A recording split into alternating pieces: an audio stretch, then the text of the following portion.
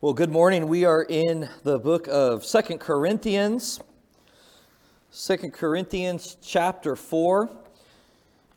And looking forward to continuing going through this book. We've been going quickly, but hopefully covering it well. And I hope it's been a challenge and a blessing, encouragement to you.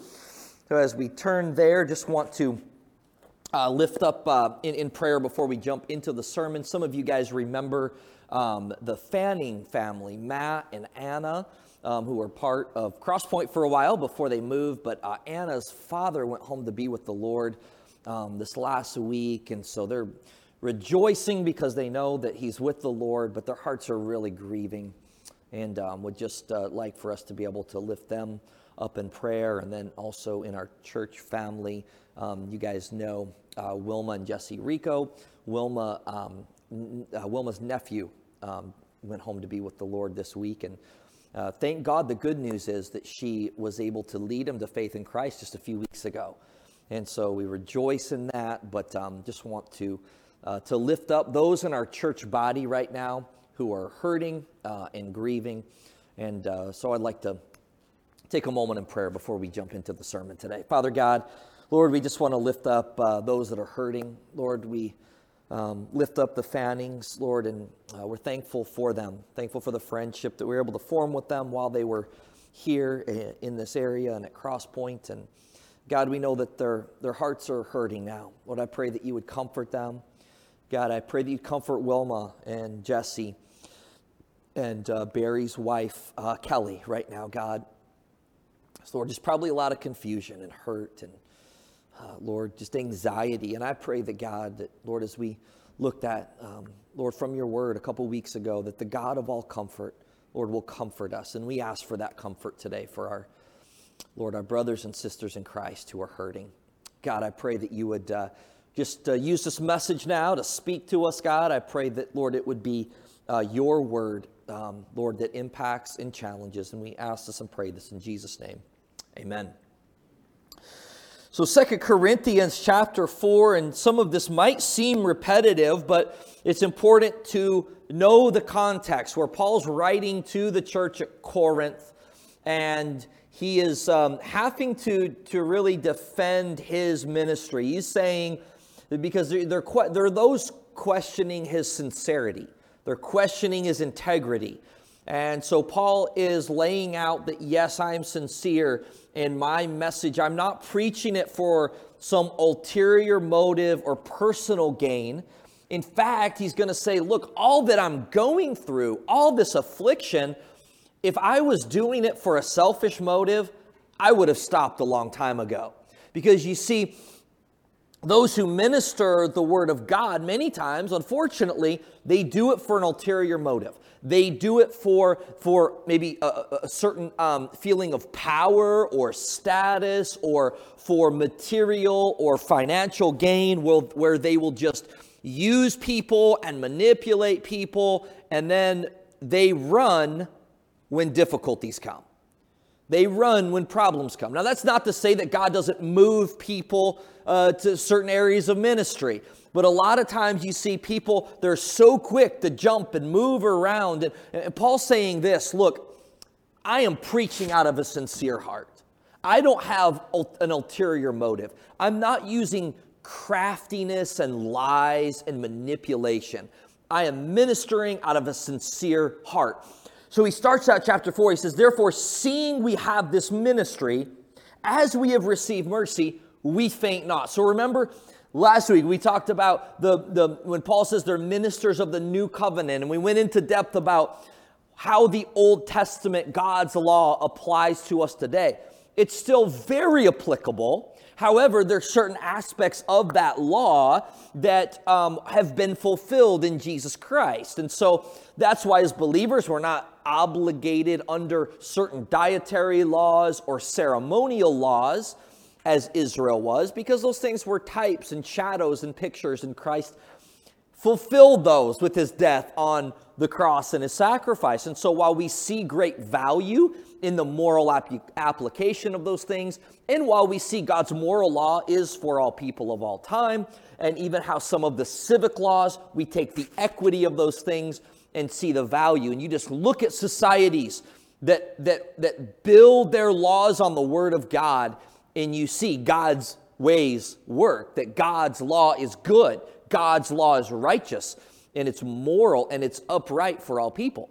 But Paul is pointing out how, as ministers of this new covenant, we're not just following laws written on stone, but the Spirit of God changes our hearts, changes our desires, and we're made new in Christ. And he closes out chapter 4, that beautiful verse talking about how that we're changed into that image of the Lord by the Spirit of God. And he's saying, look, because of your ministry, because of your calling, don't faint. Don't give up. That phrase, faint not, it means don't cower back. Don't give up. Don't give in. You have a great calling.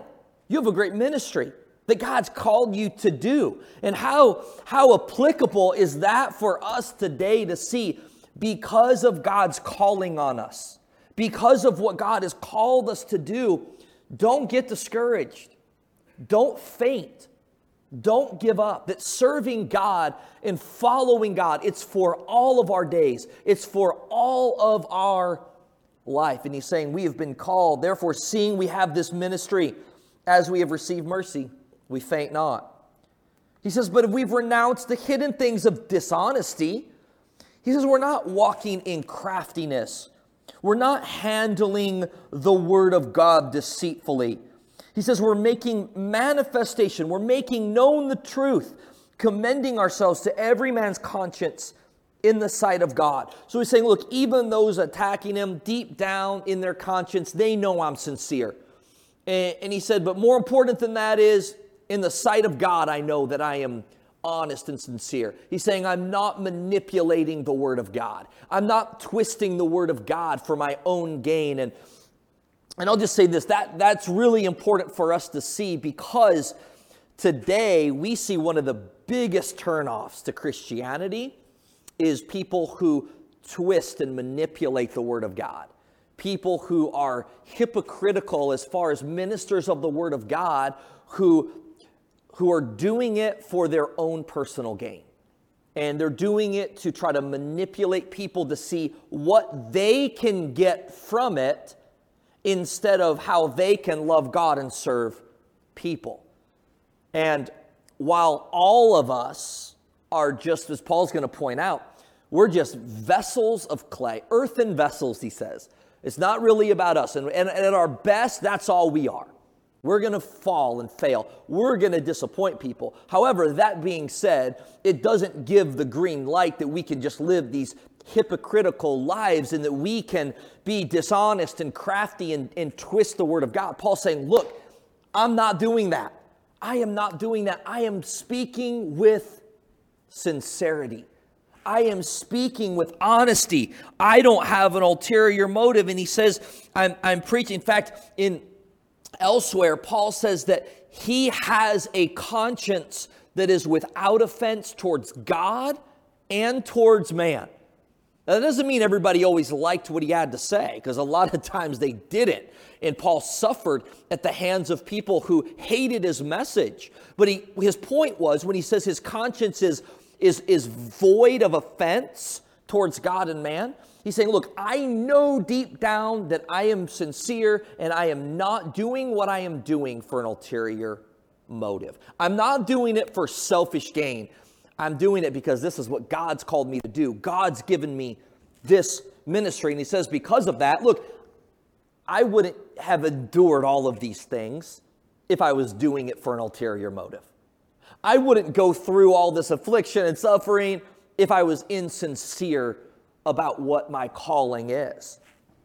He says in verse 3, but if our gospel be hid, it is hid to them that are lost, in whom the God of this world hath blinded the minds of them which believe not. He says, lest the light of the glorious gospel of Christ, who is the image of God, should shine unto them. He said in verse 5, for we preach not ourselves, but Christ Jesus the Lord. And ourselves were servants for Jesus' sake. For God, who commanded the light to shine out of darkness, has shined in our hearts to give the light of the knowledge of the glory of God in the face of Jesus Christ. Verse 3 says, if the gospel's hid, or if it's veiled, it is hid to those who are lost. And so this is important for us to know. As we are evangelizing, as we are giving the gospel to the people around us, may we understand this. There is a spiritual battle taking place. It's more than just an intellectual battle. We talked a little bit about that last week where Paul said that like there's this veil over people's eyes, and that's why they don't see and understand the truth. And so while we at Crosspoint are really, really passionate about having a defense of our faith, and I think that's good, I think that that's important, I think that we should know the Word of God, we should know what the objections that are out in our culture, what the objections are to Christianity. We need to prepare our kids to be able to handle those objections, because too often what happens is we give kindergarten answers to adult questions, and then we wonder why our kids' faith is shattered, because they're hearing these objections and they've never thought through them. We've never talked through them in a context of faith. So yes, we need to have more than just a shallow, surface level understanding of Christianity and understanding of the Word of God. However, know this, it's more than just an intellectual battle. It's a spiritual battle that is taking place. And people's minds are being blinded by Satan. And maybe you've seen that when you're witnessing to people.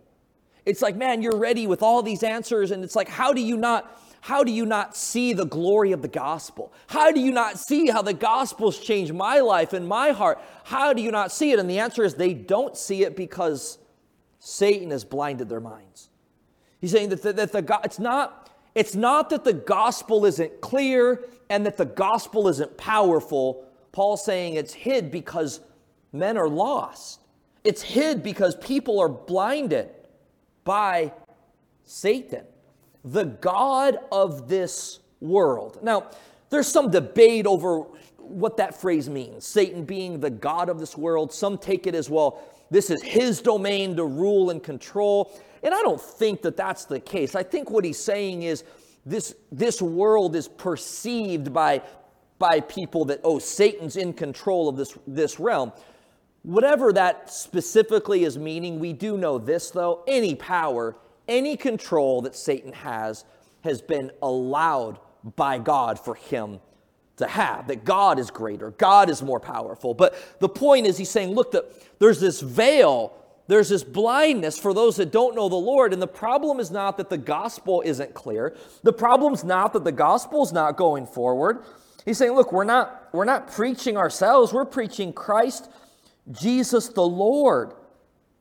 And it says God commanded the light to shine out of darkness. And he shined in our hearts to give the light of the knowledge of the glory of God in the face of Jesus Christ.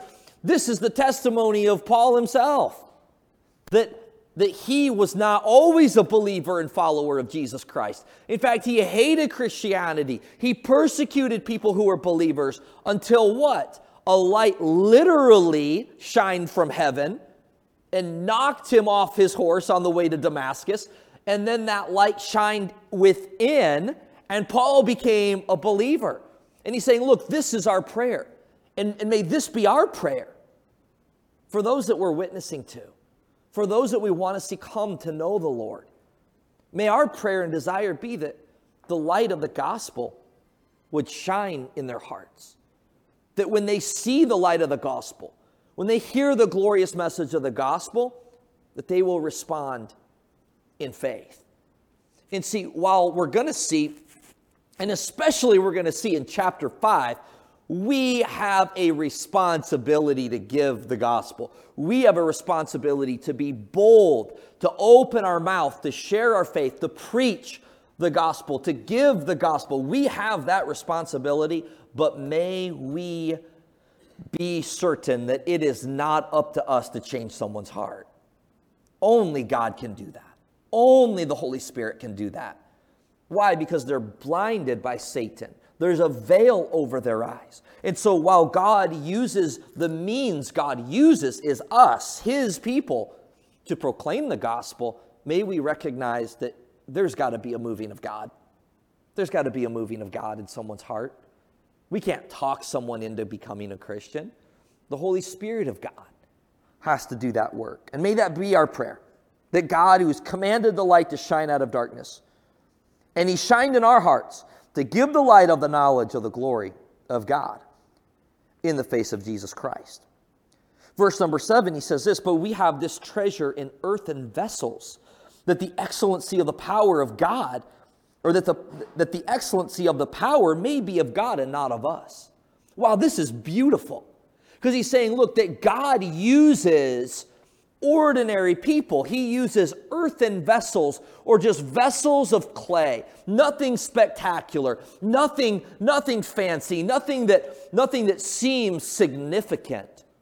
But the beauty and the glory of the gospel, the treasure of the gospel, God uses it and puts it in earthen vessels. That should be an encouragement to every one of us, amen? Because it's not about us. Paul's saying, what? So that the power of God, that the excellency of the power, it might be of God and not of us.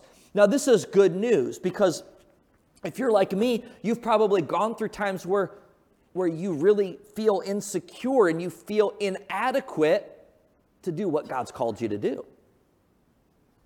We face those thoughts. We face those feelings, right? And that's okay, because we're just earthen vessels. It's not about our ability. Now, God gifts, God equips, and so we're not making light of those gifts and those like God's calling on you, and God will give you those talents and abilities and gifts. But may we recognize that, you know what, it's not about our ability, it's about God's power, God's excellency. The beauty and the glory is that God uses earthen vessels. God uses us, and maybe God's impressed upon your heart to do something. Maybe it's to share the gospel with someone. Maybe it's to be involved in a certain area of ministry, and you feel inadequate. You feel maybe a little bit insecure, because you can sometimes compare with other people, and you think, well, I couldn't do it like this person could do it. But that's okay, because you're not called to do it like that person can do. You're called to do what God's going to do through you, an earthen vessel. And by the way, it's also humbling sometimes when we think and we try to do things in our own ability or our own strength, and then we fall and we fail because we're not depending upon God. We're depending upon ourselves. And we've all been there. We all can think of times where maybe we were a little bit overconfident in our own strength and our own ability, and then we failed. And it's probably a good thing, because it then brings that humility and shows us it's not about us. The excellency, the power is of God. And I've seen that many times, where I'll have a message and think, man, this message is really going to impact. This message is really going to be powerful. God's going to use this to change hearts and lives. And then, you know what? It's like, oh, everybody had this glazed look in their eyes. If their eyes were even open during the sermon, it's like, whoa, okay, I guess I need to remember, it's not about the vessel. It's about the power of God working. Otherwise, my words will fall to the ground. My words will be forgotten. But if God is moving, it's the Spirit of God, the power of God is moving and working, that's what's going to make the impact. And that's true of all of our service to God. If it's in our own strength, if we try to make it all about the vessel, the tool, then we're going to be disappointed. There will be nothing that will truly last. But Paul's saying, look, God uses earthen vessels. Why? So that the excellency of the power may be of God and not of us. And I find such great encouragement in that truth. And now he's going to point out how that sometimes those earthen vessels, God has to break those earthen vessels for them to truly be effective, which to us doesn't make sense in our finite minds. Like, God, how does that work? But he's going to point out that through his suffering, through his affliction, that God is using that for his purposes. He says we're troubled on every side, but yet we're not distressed. We're perplexed, but not in despair. We're persecuted, but we're not forsaken. We're cast down, but not destroyed. He's saying, in other words, all of these afflictions, they've knocked us down, but they don't have to knock us out because God is working in those things. And maybe you feel bombarded today. Maybe you feel like life has knocked you down. But back to the very first verse we read, don't faint. We don't have to faint. We don't have to give up because God has a purpose in that affliction. That what you're going through now, God is working in you. And it might seem like God is breaking that vessel, but God has a purpose in that. And he's saying all of these afflictions, all of these troubles, he says we're perplexed, we're not in despair though, we're persecuted but we're not forsaken, we're cast down but not destroyed. And then Paul makes this correlation, he ties in about his suffering to the death of Christ. He says always bearing about in the body the dying of the Lord Jesus, that the life of Jesus might be made manifest or made known in our body. For we which live are always delivered unto death for Jesus' sake, that the life also of Jesus might be made manifest in our own mortal body. So he's saying, look, that these sufferings just reminded him of the sufferings of Christ. And in Philippians, where Paul talks about he wants to know God's power, he says, and I want to know the fellowship of his sufferings. That Paul in his affliction, when he suffered for the sake of Christ, he was saying it was reminding him of Christ's work and Christ's sacrifice on the cross. Now, nothing compares to that, but his point is this, that even though we might go through things in life that are painful for the cause of Christ, hey, God's got a purpose in it. May this point to you, may you be reminded of Christ's work in you. And he's going to point out how that it's working life in people. He says, so then death worketh in us, but life in you. He's like these death-like afflictions. Again, some were trying to point out that, oh man, if you're really sincere, you wouldn't be going through all these trials. You wouldn't be going through all this persecution. Paul's saying, ironically though, these things are to bring about life in you. This is for your good that I'm going through these things. And God is fulfilling his purpose in it. He says, we have the same spirit of faith, according as it is written, I believed, and therefore I've spoken. We also believe, therefore we speak. He's saying, I have confidence. I can speak of this because of my sincerity and my faith that I truly believe it. Saying this isn't just some speech that I rehearsed. This isn't just something where I'm good with words so I can manipulate people and it's not real. He's saying, no, I believe these things and that's why I can speak with confidence of these things. Saying that we believe and therefore we speak, knowing that he which raised up the Lord Jesus shall raise up us also by Jesus and shall present us with you. We see so much of Paul's confidence even in adversity and pain and suffering and affliction and persecution was tied back to the resurrection of Jesus. That because Jesus rose from the dead, he knew that he would also one day rise from the dead. That as believers, we have this hope, and we're going to talk next week as we get into chapter 5 in more detail about how we have this confidence that when this body dies, we know that we're with God. We know that we're in his presence. And though this tent, this temporal body is going to die and decay, hey, we have a house in heaven and we will be clothed upon in heaven. And so as Christians, we have this confidence of, look, this life isn't it. There's more that's to come. And Paul's saying he has this confidence because Jesus rose from the dead. Because of the resurrection of Jesus, we have this confidence.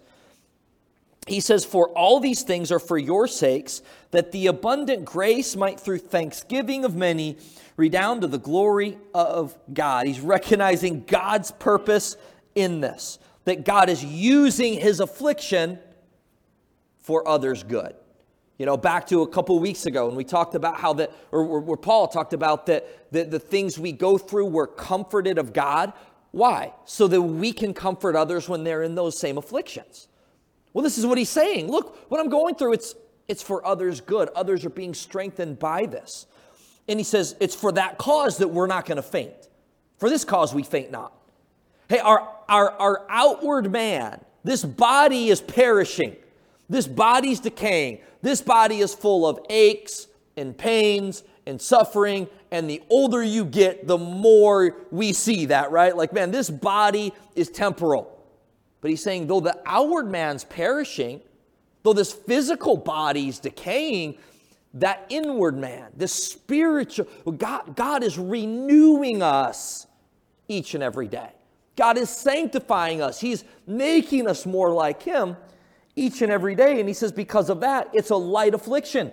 He says, our light affliction, which is but for a moment, worketh for us a far more exceeding and eternal weight of glory. While we look not at the things which are seen, but at the things which are not seen. It says the things that are seen, or the physical, material things, he said, those are temporal. But the things which are not seen, those are eternal. So Paul's saying all of this suffering, all of this pain that he went through, that you and I go through, he says it's a light affliction. It's a light affliction. Now, keep in mind this context. When Paul's saying it's a light affliction, as we get further on in 2 Corinthians, Paul's going to list all of these things that he suffered for the cause of Christ. Paul went through stripes, which is being beaten with a whip. He was thrown in prison multiple times. He was beat up. He was stoned, thrown out of town. He faced shipwreck. He says perils of the waters, robbers, perils of his own countrymen, perils of the Gentiles, perils in the city, perils in the wilderness, perils in the sea, perils among false brethren. So in other words, like, a lot of people didn't like him and were trying to harm him. In fact, there was a group one time, they hated him so much and they wanted him dead. They said, we're going to make this vow that we're going to fast. We're not going to eat or drink until he's dead. I mean, these powerful people wanted him dead. And he's saying all over, all of these people are out to get me because, and this was for Christ's sake. This is because he was preaching an offensive gospel. And people didn't like it. And he's saying, look, all of these people are out to destroy me. And he says, in weariness and toil, in sleeplessness often, in hunger and thirst, in fastings, in cold and nakedness, all of these outward sufferings. And then on top of that, the spiritual agony of people that were trying to undermine him and discredit him and lie about him and say he was insincere. All of these things. Paul says, look, it's a light affliction. It's a light affliction because God is using it for something better. He has a purpose in it. And not only that, it's a light affliction because it's just temporal. It's not going to last. And it's a light affliction, he says, because the glory of the reward that is coming is far greater. Now, what he's not saying is that because of all of these things he's going through, that he's earning his salvation or earning his favor with God. Favor with God comes through the grace of God alone, right? Through faith in Jesus Christ, not by any of our works, not by anything that we go through or achieve. But he's saying that as a believer and as a follower of Christ, that the suffering and the affliction that we go through has a purpose in it now, and it's also producing an eternal weight of glory. In other words, it's something that will matter for all of eternity. And what I'm proposing today is this: if we can see this truth, that what we go through is just it's just for a moment, it's just temporal. The things in this life is so short. And I know when we're going through difficulties and afflictions, it can seem like it's so long. But what we go through in this life is but for a moment. And if we can have this perspective that the weight of glory, that heaviness in a positive sense, that heaviness in a good sense of all the glory that's to come for believers of being with Christ for all of eternity, that compared to what we go through is far greater. And if we as believers, if we have that perspective, it will change how we live. It will give us confidence to live for Christ. It will give us grace to go through difficulties and trials. This was the case of a young woman by the name of Janessa Wells. She lived her life with this eternal perspective in mind. I think several years ago I highlighted this story in a sermon, but you perhaps have heard of this young woman, Janessa Wells. If you've read the book Radical by David Platt, he actually highlighted Janessa's story. But Janessa Wells felt God's calling to go and to minister to Muslims in the Middle East. And she did just that.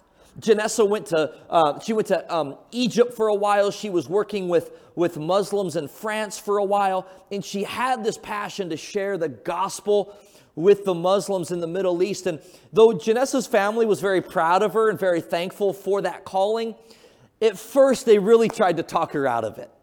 They said, Janessa, you can be effective here in the United States. Janessa was extremely gifted with music. And they said, you can teach here in the United States and you can get married, you can have a family. But Janessa felt God's calling to go overseas. Now, here's the thing. If God doesn't call you to go overseas, don't go overseas. That'll be a big mistake. But Janessa knew God was calling her to this. And Janessa said this. This is taken from one of her journals. She says, I could give up on overseas service and I could get married and I could become a music teacher. All of this is very noble. And to be quite honest, sounds good to me. But in my heart, I want to change the world. More than I want a husband, more than I want comfort. I need this opportunity to grow and to tell others about Jesus. One of my favorite praise songs says, I will never be the same again. I can never return. I've closed the door. And 2 years after that, after writing that, Janessa was killed in a bus accident in Egypt one morning. She died following God's calling and following where God led her to go to share the gospel with Muslims in the Middle East. She died on September 10th, 2001, one day before 9/11 here. For many who live the American dream, they would look at that as a waste. They would look at that as a horrific tragedy. A young girl dying at the young age in obscurity in a bus accident in Egypt before the sun came up one morning. David Platt, when he highlighted this story in his book Radical, he said this: most people in our culture look upon this story as a tragedy. A young woman spending the last days of her life in the remote Egyptian desert, only to die in a bus accident. Think of all the potential she had. Think of all she could have accomplished. Think of all that she could have done if she had not gone there. But yet the perspective of Christ, this is a story of reward. Platt goes on to say this: rest assured, Janessa does not regret missing one moment of the American dream in the light of the reward she now experiences. This, we remember, is the great reward of the gospel. It's God Himself. When we risk our lives to run after Christ, we discover the safety that is found only in His sovereignty, the security that is found only in His love, and the satisfaction that is found only in His presence. And we would be foolish to settle for anything less. Janessa understood that picture of what that meant. Janessa understood that this life is short, but eternity is forever. And so any sacrifices, any afflictions that we go through for Christ here in this life is worth it. And anything that you and that I go through here in this life for Christ is worth it. It's worth it right now because we know God has a purpose in it. And it for sure will be worth it in eternity. Because the pain, the suffering that we go through, Paul says it's a light affliction, but it's working for us a far more exceeding weight of glory. And maybe today you are experiencing affliction and you're experiencing suffering, and it seems anything but light. It seems extremely heavy and extremely bearing and extremely painful. But may we be reminded that in light of eternity, anything that we face here in this life, God has a purpose in it now, that God is using it now to accomplish His purposes. And not only that, we will rejoice and be glad because it will be worth it in light of eternity. That what we go through for Christ. And by the way, maybe God will call you to living a life of great suffering and affliction. Maybe not. God has a different plan and a different purpose, a different will for each and every one of our lives. But we can rest assured that whatever we go through for Christ has meaning and it has purpose. And we must have this eternal perspective. That what we go through here, it's a light affliction. It's not going to last. But in eternity, we'll be glad. In eternity, we'll be glad that we didn't faint, that we didn't give up, that we pressed on in adversity. Look, there's nothing wrong with having nice things and blessings and possessions here in this life, but that is not what life is about. It's about fulfilling God's purpose, finding God's will, pursuing God's will, no matter what it costs. And when we really see the sacrifice of Christ, when we see what He did for us, I think that we'll have a perspective that we want to follow Him and we want to serve Him. That's the least that we can do after what He has done for us. Let's take a moment and pray.